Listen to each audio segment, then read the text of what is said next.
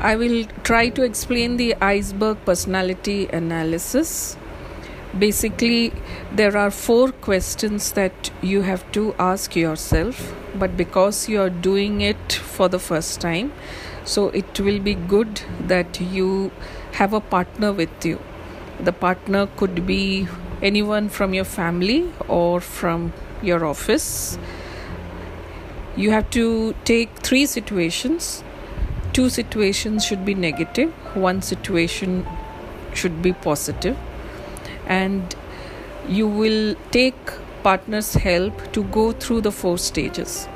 In the first stage, you will look at the situation that you are in from a balcony view, which means you have to close your eyes and imagine that you have got out of your body and you have to look at yourself and you have to tell your partner how are you behaving. For example, if I am doing this exercise on myself, so I look at the situation, I get out of my body and my partner asks me, Priya, how do you see that you are behaving in this situation?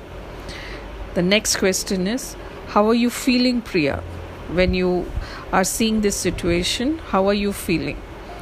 The third question is, why are you behaving like this? What are the values and beliefs that you are standing firmly on?